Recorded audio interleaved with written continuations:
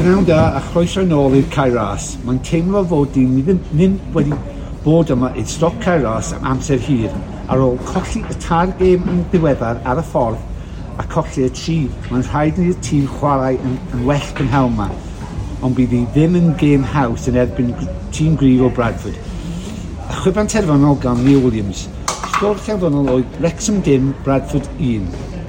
Ddim ond un tîm yn y gêm yn y hanner cyntaf efo Wrecsam ar ben, ond am golwg Bradford a orffen wal gan Wrecsam, hanner amser Wrecsam 0, Bradford 0.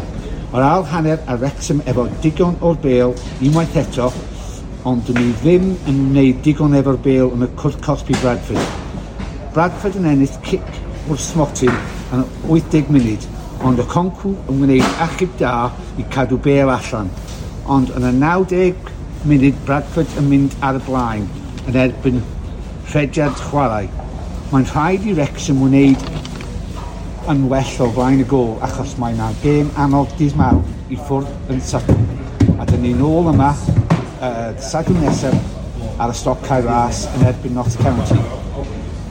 Gêm smash a grab oedd hi, ond dych chi ddim yn ennill gêm os dych chi ddim yn rhoi bêl i mewn i'r rhwyd. Y gêm gyntaf i ni golli ers gêm cyntaf y tymor ar y cae ras.